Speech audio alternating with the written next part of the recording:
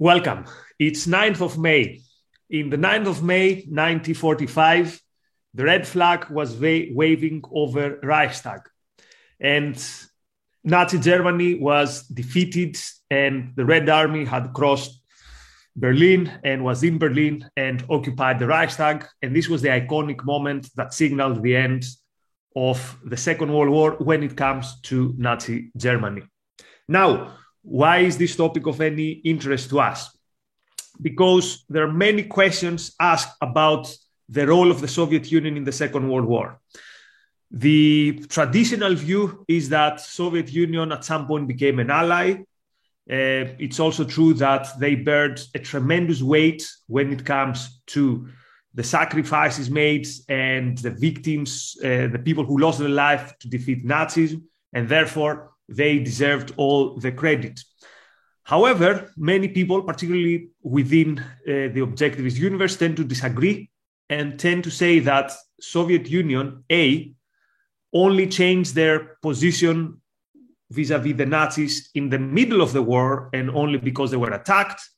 And also, perhaps most controversially, that they would not have defeated the Nazis if it were not for the assistance they got from the West. But perhaps even more controversially, that the West should not have allied to the Soviet Union.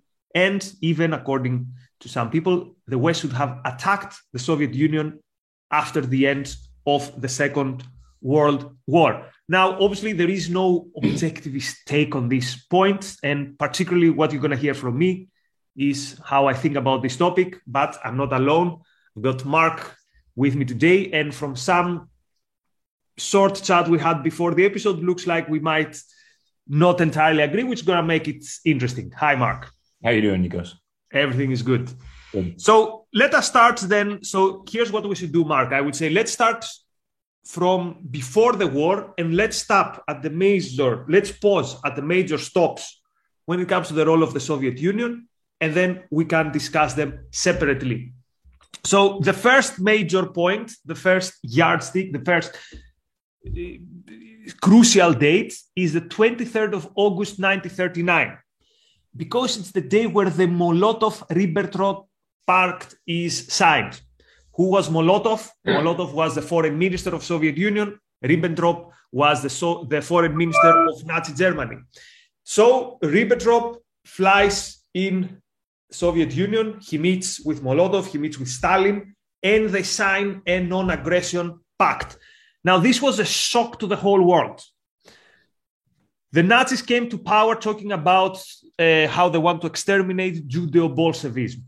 The Soviet Union had just came out of 3 years of the horrendous purges and the terror, much of which, the rationale for which, was to exterminate Nazi spies and the Nazi threat from within. Also, Soviet Union has been involved in the Spanish Civil War, in a proxy war with Nazi Germany. And then in 1939, they signed this pact. What do they each get? Nazi Germany gets grains and imports, crucial at that stage of the war for the Germany. Soviet Union gets mechanical stuff, stuff important for the war industry, and most importantly, half of Poland and a free hand in the Baltics. So because of the Molotov-Ribbentrop agreement, Soviet Union, within some months, attacks Finland, where they have a devastating and shameful defeat in the beginning, but then they overwhelm the Finnish resistance, so they de facto occupy a big part of Finland, and they again de facto occupy Lithuania, Latvia, Estonia, which soon become parts of the Soviet Union. So this is the Molotov-Ribbentrop agreement. Most communists would want to forget it, or they say that this was a strategic necessity. I don't think it was just a strategic necessity, and we can discuss this a bit further. Also, one of the most shameful moments in the history of agreements and in the history of immorality is Soviet Union, as part of this agreement, handing in to the Gestapo German communists that had fled to Soviet Union. So this is the morality of Stalin. This is the morality of the Communist Party of Soviet Union. So Molotov-Ribbentrop agreement, first major stop. Mark, anything on that? Yeah, I think that was very disillusioning to a lot of American communists as well. I think prominent playwrights like Arthur Miller, who were card-carrying communists, that was a major point of disillusionment for them.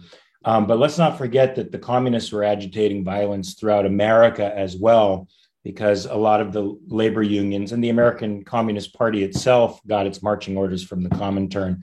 So they were violent here in America as well, even fomenting violence in Spain, seizing territory in Eastern Europe, and fomenting violence in the United States. You mentioned the shock. So imagine countries in Eastern Europe, Greece is an example, where the communists were in torture chambers, not giving up their cause, not giving up their ideas, to find out that Soviet Union has made a pact with Germany. And actually it gets worse. So again, very conveniently, the communists are going to tell you, look, Stalin did this to earn some time, to get this significant time that he needed to rebuild and build further the military industry. But then what they forget is that in November of 1940, Molotov actually travels to Berlin. And he travels to Berlin with one very simple proposal: for the Soviet Union to literally become part of the Axis, or as they called it, the trilateral, the tripartite agreement, Italy, Japan, Nazi Germany. So once the war had begun in Europe, and once everyone knew who the imperialist was and who the occupier was, Soviet Union is desperate to cut a deal with Nazi Germany. What Soviet Union wants out of this deal is the Balkans and a free reign southwards towards Turkey and southwards towards what today would call Iran. Hitler is not impressed. Hitler does not want this. So basically, this is a one-sided crash. The Soviet Union wants the deal. Nazi Germany does not give the deal.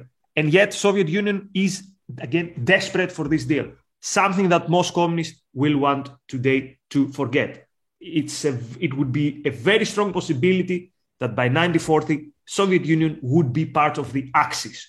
And to be clear, to be 100% just, equally possible would be for the Soviet Union to be fighting the Germans even before the war began, when they actually invaded Czechoslovakia, because Stalin was perhaps the most eager from the French or the English to attack Hitler early on. So we have to be very, very clear on something, because again, we're going to hear from many objectives quite often that, because they were both totalitarians, they would get on well together.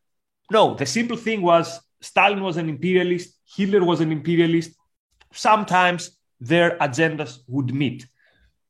This, however, doesn't take away the fact that, again, Soviet Union could have been part of the Axis very easily in 1940 if only Hitler would give them Bulgaria and Romania. Of course, Hitler had different plans, so this never happened. So what would you say, though, Mark, to someone who say, look, this is realism. This is how international relations works. This is how war works. Stalin did what he had to do. Well, I think he did do what he had to do as an imperialist power to try to grow his territory and expand the reach of communism. I don't know that it was to build up his military necessarily to fight Hitler. It was to get as much as he could without fighting, to be honest. Yeah, so Poland was a good example of what you said. They got Poland by basically promenading in Poland. And that's why Stalin thought the same would happen with Finland. And of course, it did not happen. Which, by the way, the situation in Finland in many ways reminds us the situation with Ukraine today. The Red Army thinking they're going to have an easy way and actually getting a very harsh lesson. Okay, so then we find ourselves in June 1941. The German attacks. So the Wehrmacht marches in Soviet Union and completely overwhelms Soviet defense. Also, we have to say this was the biggest concentration of troops perhaps in human history. And this was a concentration of troops that was building up in the borders for months, if not years. Germany was giving some pathetic excuses to Stalin.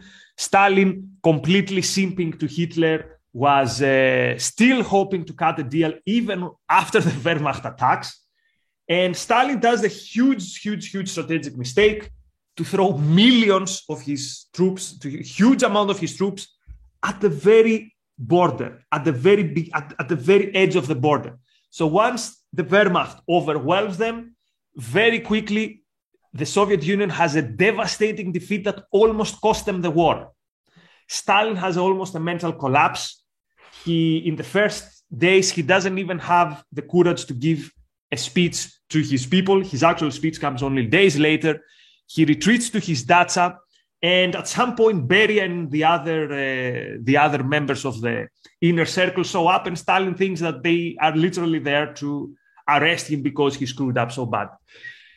But the Soviet Union has the numbers. The Soviet Union has also, and this has to be mentioned, a fierce spirit of resistance vis-a-vis the Nazis, because the Nazis also engaged in a war of extermination. So it's a matter of survival.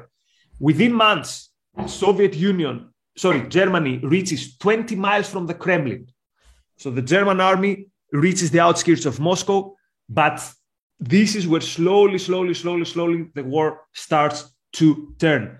The Soviets managed to keep Moscow, and in one of the most important morale-boosting moments of the Second World War, in the 7th of November, when actually it was the anniversary of the Russian Revolution, Stalin says we're going to have a parade in the Red Square, as usual, with the Germans 20 miles away. He was very lucky because of the clouds. The Germans could not bomb them. Otherwise, there was a possibility that they would bomb the parade with Stalin there. And the troops leave from the parade straight to the front. And this is where the war starts changing. Interesting point. This is the point where Stalin has the first contacts with the West. And Roosevelt and Churchill tell him, we're with you. And with the Germans at the outskirts of Moscow, Stalin already thinks of the next day. Stalin already starts bargaining with the West. Look, we need to figure out what we're going to do with Germany after the war. And basically he starts implying, I want half of the Germany after the war. So let's pause at this point, Mark. So we are in 1941. We have seen that the Germans have won everywhere. The whole of Europe is under the Germans, with the exception of England. But England is isolated. It's under attack. Even in places where they gave them some good fight, like Greece is the obvious example, and Crete, the Germans won. If the Germans occupy Soviet Union easily, the war in Europe is over. Because you only have England, there is nowhere to attack Germans, basically. So there's a good possibility that the war ends there and then. So is it a good time then, in 1941, to tell to Stalin, look, fight them off. We are here to help you. We're going to help you. Do you think this was a good step by the West?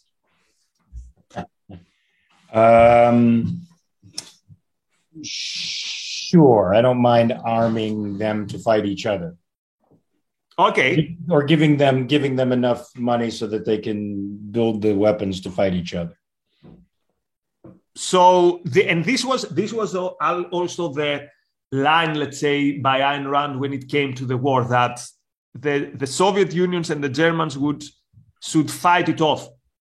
But what many people don't take into accordance is that to fight it off, the West thought that it had to help Soviet Union. So it's one thing to say, okay, you fight it off. And it's another thing to say, I'm going to help you to fight it off because otherwise the Germans are going to win. So there's a question there, though, that did Soviet Union win based on the help from the West? And you're going to hear many objectivists today saying this. And I beg to differ there. And I beg to differ because of some simple facts. So yes, indeed, the fact that Stalin knew that he had the help from the West was very important. However, the most important aid from the West, the most important assistance by the West came in 1943. And yet the crucial moment in the war is 1942. And of course, we're talking about the Battle of Stalingrad. We're talking about perhaps the harshest battle in the history of the world.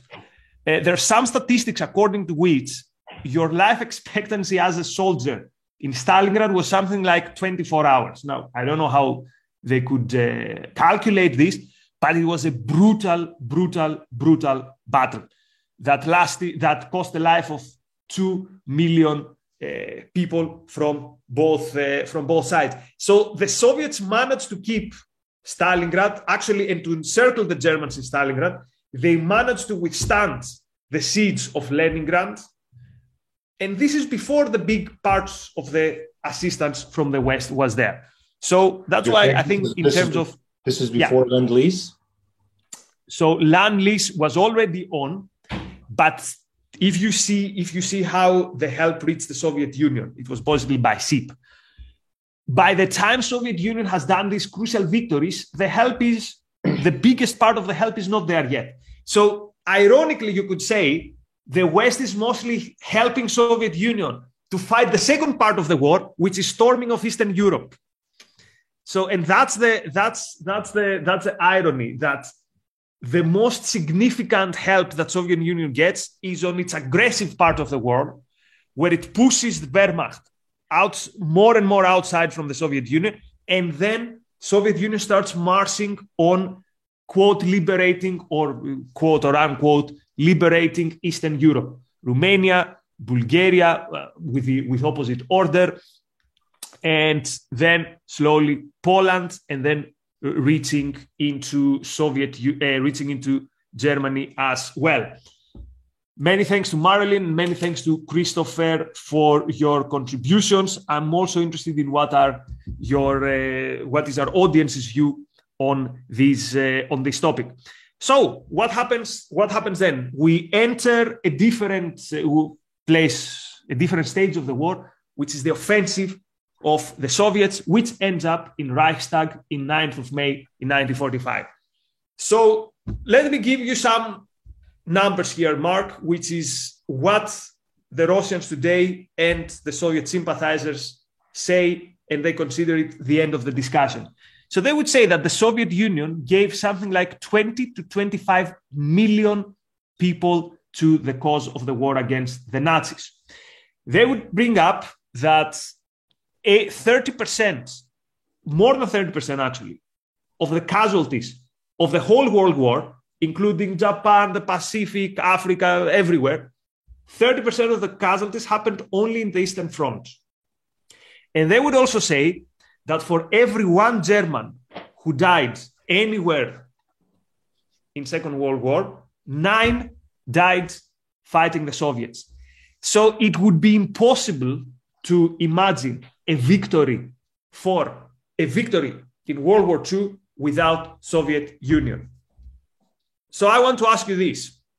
Wouldn't it be, and I'm playing devil's advocate here, wouldn't it be a huge betrayal to then turn your back to Soviet Union and tell them, look, you've given 20 million plus of your people to this victory. Tough luck now, you're going to fight us as well. The war goes on. What would you say to that? I don't think there's any such thing as tough luck to a totalitarian regime. I don't think you can get too tough with them. I think you can spit exactly in their face, even though they've lost 25 million people. Those people aren't anything to Stalin, right? They're statistics to Stalin. They're not human beings.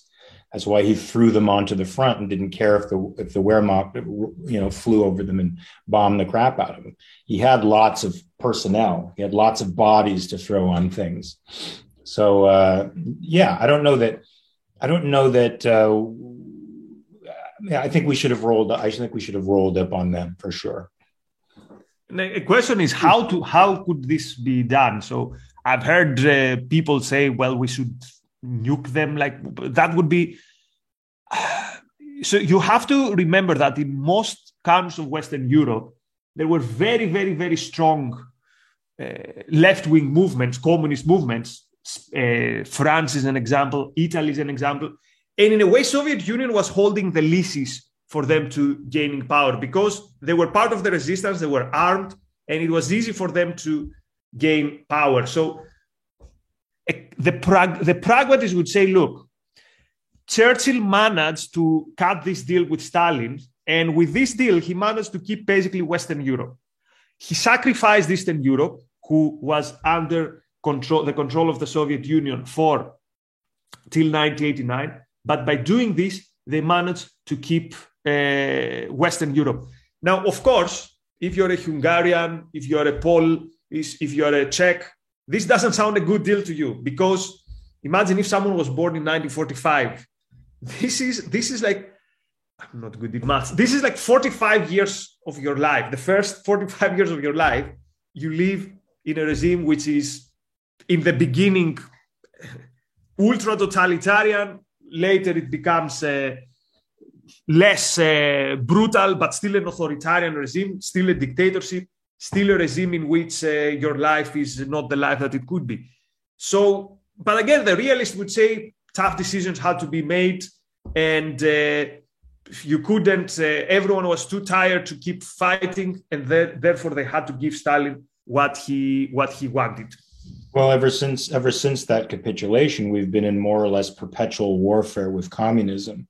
And for the next 45 years, drop and cover drills were something the kids in the 50s and 60s grew up with. I grew up with them even because the threat of a nuclear holocaust was ever present in people's minds. I mean, they did like an ABC movie of the week called The Morning After or something like that. There was a famous take on the nuclear apocalypse.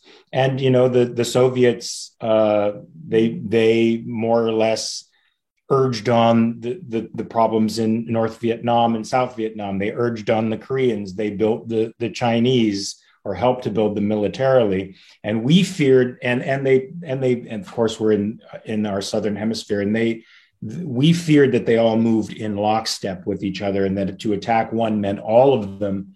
It would be a major conflagration, and that kept us from destroying the Soviet Union, which frankly should have been done. So since I played the devil's advocate from one side, now I'll switch to your side and just give the facts. The first is what you said, that without Soviet Union, there is no communist China. Without Soviet Union, I would say there is no Arab nationalism, particularly with the dark side it got with Nasser or with terrorism. Without Soviet Union, there is no North Korea. Without Soviet Union, there is no North Vietnam. So many Iran. You could even say Iran, although, of course, the Iranian communists were suckers because they supported Khomeini. Next thing they know, they hang from the lamps because Khomeini turned their back on them and actually destroyed Tudeh, which was the Iranian Communist Party. The Soviets are sending them Russian nuclear technology now and helping them build a nuclear arsenal. So, they don't have a conscience when it comes to who they weaponize. So I cannot disagree with you that almost behind every bad thing, that's every bad actor, you find something that has to do with the Soviet Union. It's still, though, unclear to me what exactly could have been done in around 45. Like attacking Soviet Union would be, I think, unimaginable at that point. So you could say they shouldn't give so much to Stalin. They shouldn't believe Stalin. Stalin in the famous Yalta conference, he promised them, for example, that the Czech Republic would be and Hungary would be, they would have free elections, that they would have, quote, popular front governments, which means communists and some other people, of course. This meant Churchill wasn't fooled, but Roosevelt was. Roosevelt was dying by that point and was rather fond of Uncle Joe. Remember, he called him Uncle Joe. For him, it was probably politically expedient to get it over and done with. But for the rest of us, it gave us 50 years of suffering. 50 years of suffering, and also to how many lives it cost in terms of. So some of the darkest, again, I mentioned the betrayal of the German communists. Here's something else which I can't wrap my mind around. Imagine being a Soviet soldier captured by the Germans, being a POW. And then you see the Red Army coming and liberating you. And then you are in a train going to a gulag, because the fate of hundreds of thousands of POWs of Soviet POWs were to go to gulag, because the idea is you were captured, something is wrong with you, or you were liberated by the Westerners. Now you have contact with Westerners. Off you go. Like, imagine having lived an absolute hell for 5 years, or for 2 years, 3 years.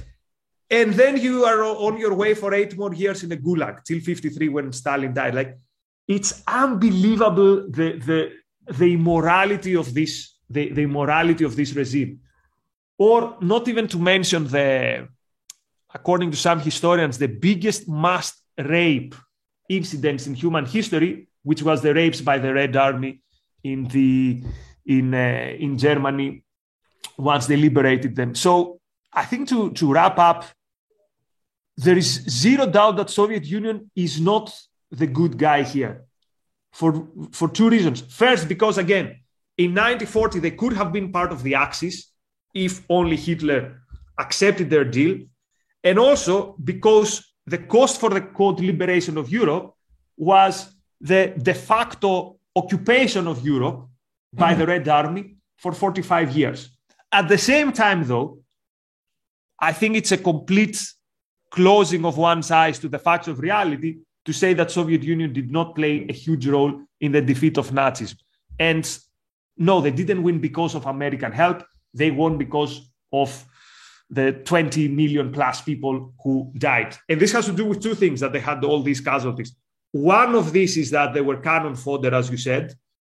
But also another thing is that the Nazis, they were nowhere so inhumane as they were with the Soviets. So their orders in terms of killing in Soviet Union were different from many other countries. Although we have to say, when it comes to per capita, according to some sources, Poland had more losses than Soviet Union. But this doesn't matter. So just want to be objective here and recognize what I see as the situation with I think at any historical record. I also think at any point, if the West showed cashews in the conflicts that happened post World War II, we would have stifled the illusion of the Soviet bear, because that's frankly what it was. And we had the opportunity again in Korea when China entered the war and pushed us all the way down the peninsula. MacArthur did a series of turning movements that stretched the Chinese army so thin that they were starving to death and dying on the vine. He went to Truman and asked to hit their infrastructure. I think he might have asked to use tactical nuclear weapons, but he wanted to go attack China's interior, cut off their army completely from the infrastructure and starve them out, which was entirely possible, by the way. Instead, Truman decided to take MacArthur off the case. And just simply that, and that we wouldn't have a red China. We also put the 7th Fleet in the Straits of Taiwan to protect the communist Chinese from invasion from Chiang Kai-shek. We did everything we could to show the communists that we weren't the bad guys. And we could have annihilated them right out of the bat. There would have been no communist Chinese, there'd be no CCP. And I think the Soviet Union would have taken an object lesson from our treatment of them and pulled back from their imperialism. And we could have taken care of them in South America as well. Well, I didn't know that you are a history aficionado, so I'm good. I'm glad to figure this out. We can have. You know way more about. I mean, I've read quite a bit about World War II, but you have it at the tips of your fingers. Okay, that's cool. We can have more stuff on history. Okay, let's finish with our super chat. So Marilyn, thanks. I don't think we owe the Soviet Union anything. They didn't respect the rights of their own citizens. This is true, and they didn't respect also the people they quote liberating. So Ali says, Ray says, German army delayed it for 2 weeks in attacking Russia due to having to divert order to help the Italy army in Greece. Detrimental and played a role in ability to defeat Russia. So as a Cretan and as a Greek, I grew up with this myth. Oh, actually, I don't want to, with this hypothesis. It's very difficult to believe it as true for 2 reasons. A, when Hitler drew the plan for the Barbarossa operation, the plan was anyway to have it in June. Now, whether it happened the 21st of June or in the 1st of June, I don't think that would have made a huge difference. So as a Greek, I like to believe this hypothesis. The more I think about, the more I read about it, the more I think it's a myth. But it's a nice story. So you don't think 2 weeks, 3 weeks would have made a difference? I mean, they get bogged down in the winter, right? I mean, that's what essentially kills them. 3 weeks, 30 miles outside of Moscow could be, Yeah, but they were there in November. It's not the winter that stopped them.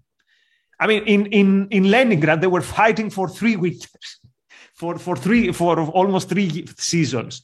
So I don't think it's were the Germans completely unprepared for a winter war? Yes. His idea was basically, if you cannot handle the cold wearing shorts, you're a loser. So they were they were actually unprepared, but I don't think these 2 weeks made a huge difference. Or put differently, if they didn't divert to go towards Stalingrad and they would go and take first Moscow, like the winter wouldn't have played any role. So they did mistakes, but I don't think these 2 weeks delay played such a big role.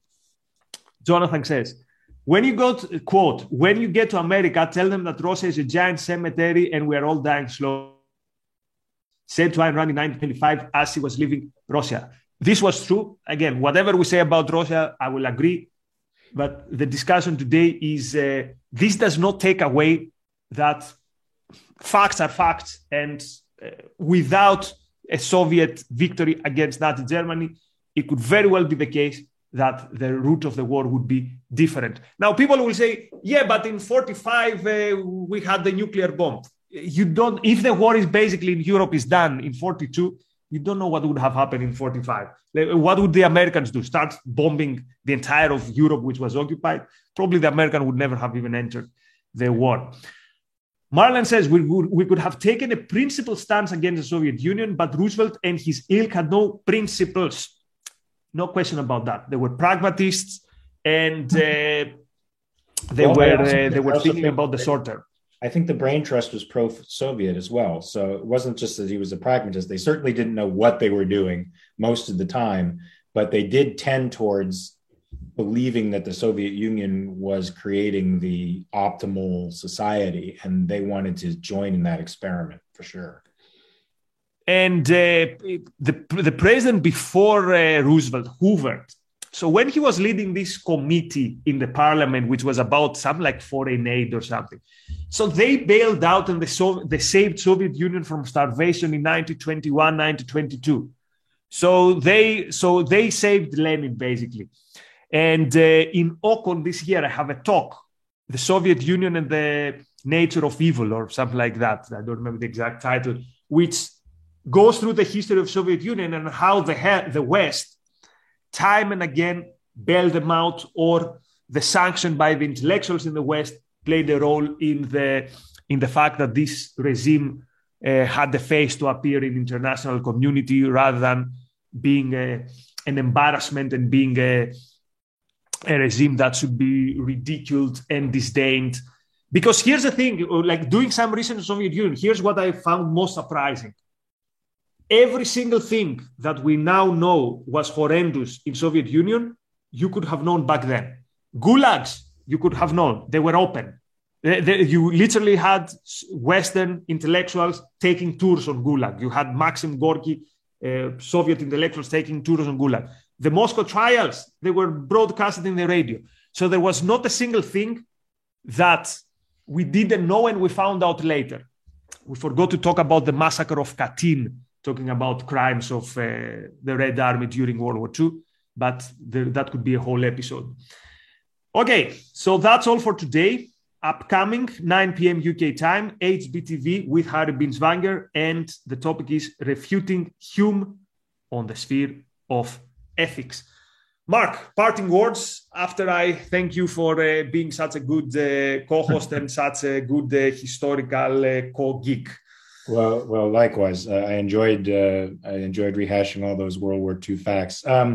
Yeah, I mean, it's time for Russia to stand down, and we got to we got to do something about these guys for sure. Not sure how that's going to happen, not in today's day and age, but we should have done something about it a long time ago. We should have never bailed them out in 21. I think we've pretty much made the economies of every single one of our enemies more strong. You know, altruism writ large in our political policy has grown these monsters, and it's time to starve them. And last point. After World War II, the West is begging Stalin to accept the Marshall Plan also in Eastern Europe. Stalin says no because he's afraid that they're gonna get too friendly with the West. But it's not for lack of Western willingness that the Marshall Plan didn't go to every single communist ruler in Eastern Europe. Okay, that's all. We're gonna be back with more history soon. Talk soon. Bye-bye. Peace.